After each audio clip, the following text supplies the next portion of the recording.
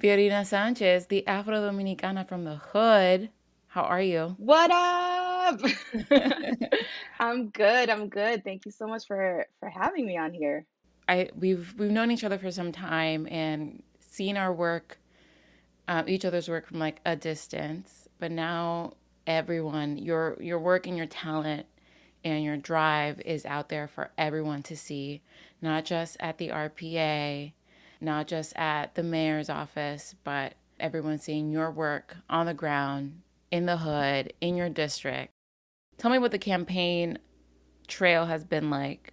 You know your district backwards and forwards. What do you think your district, District 14, has been missing up until now and makes you the right person to represent it?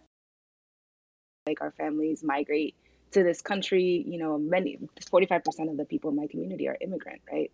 So you have an immigrant community and mixing in with a long-term community and inheriting intergenerational inequality, right? Right. As we come here and as we become brothers and sisters in the community, and so that pushes me, that propels my career. That's sort of everywhere that I've been and everything that I've done has been, what are all the levers that you can throw in, like throw in the kitchen sink, to fight these inequalities that we face.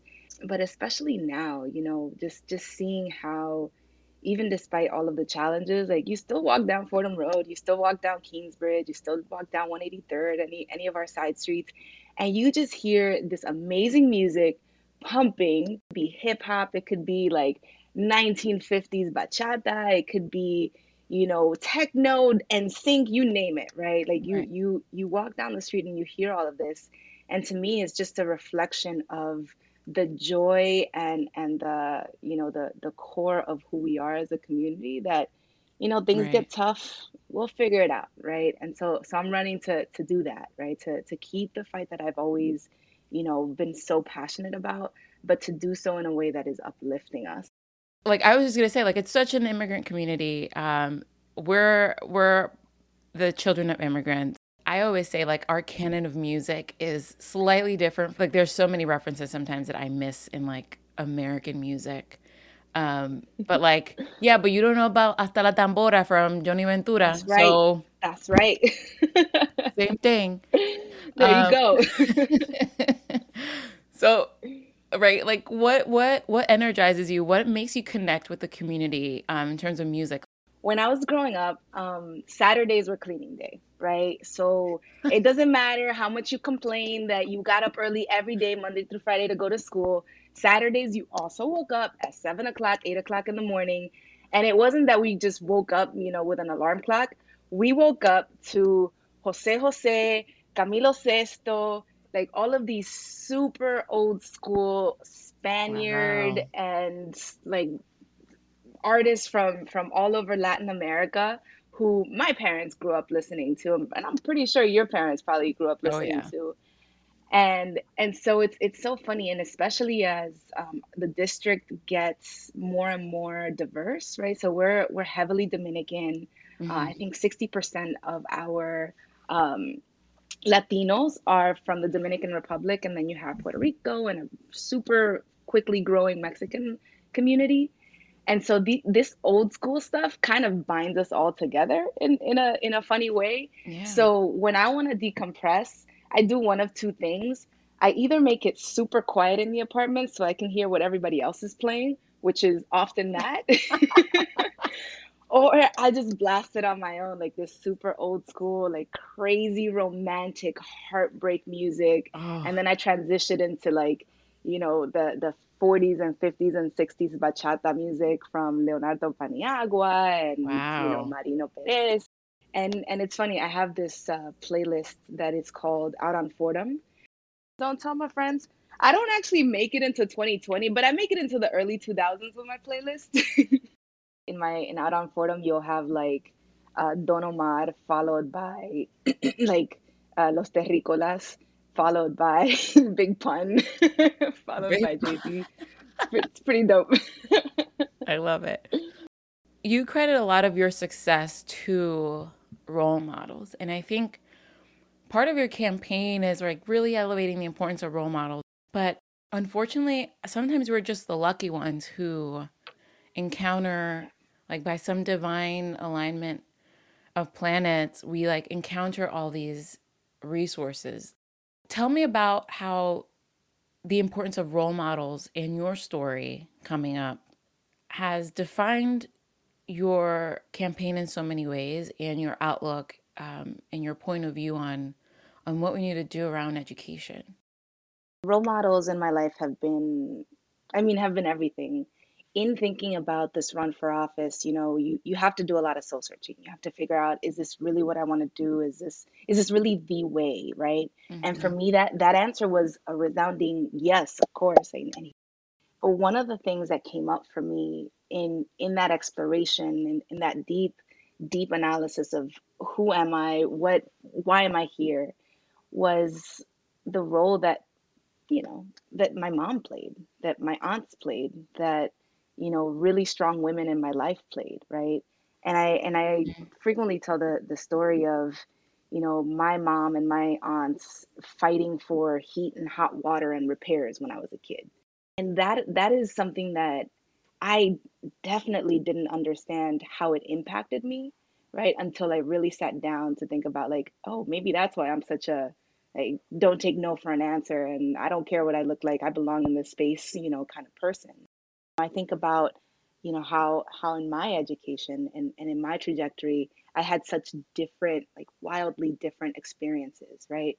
I went to an elementary school that was completely overcrowded, bussed us over to a different building when I was in the fifth grade, and didn't have, the infrastructure in place to sort of, keep the school going and organized. And I played hide and seek for a year, hide and seek.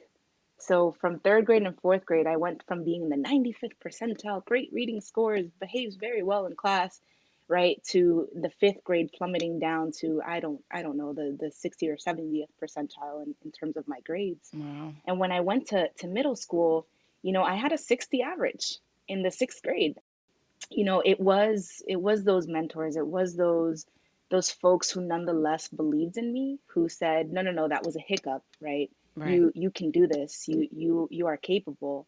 I fundamentally believe that if we are able to, create and foster this culture that is not only gonna treat our kids with dignity and respect, right? And make sure that when they walk into a school setting that they are receiving, supports and healing and right from all the trauma that they live with outside, but also setting just the highest expectations possible for those kids.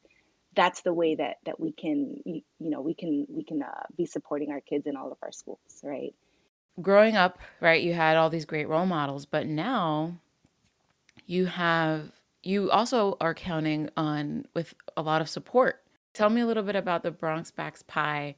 How did that idea come up, and how is that bolstering your campaign?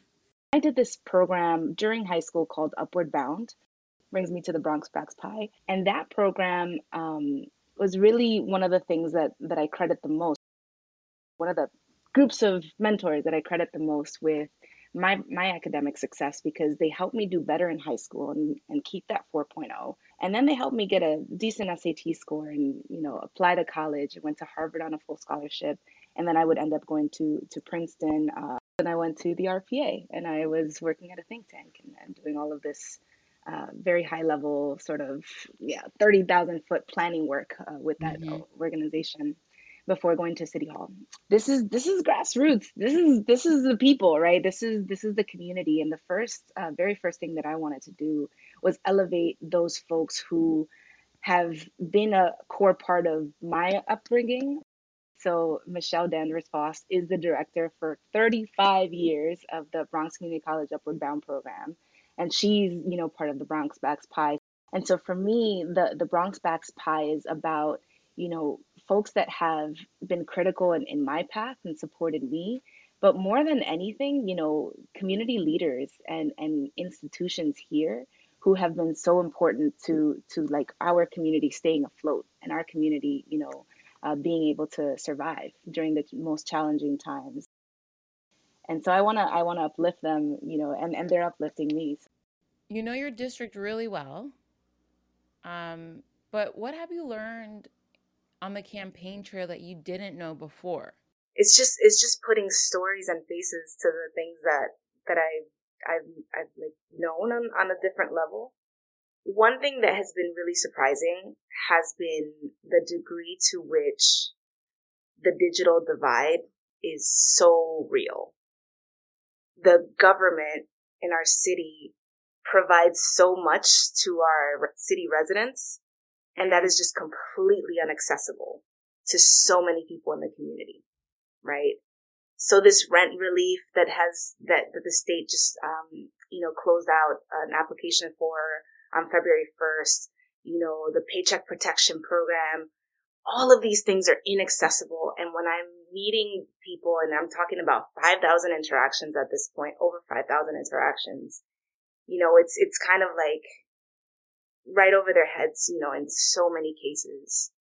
That's something that I knew on some level that we had an access issue, but to feel that and to see the very mechanisms through which inequality is playing out and lack of access to resources is playing out in such a direct and real way is just infuriating and at the same time, energizing. I can't tell you the number of calls that I've made to be like, people cannot access this stuff. You know this to be true. You need door to door. I don't care how much it costs. You shouldn't either. These are the folks that need the help right now, and we need to make this stuff happen.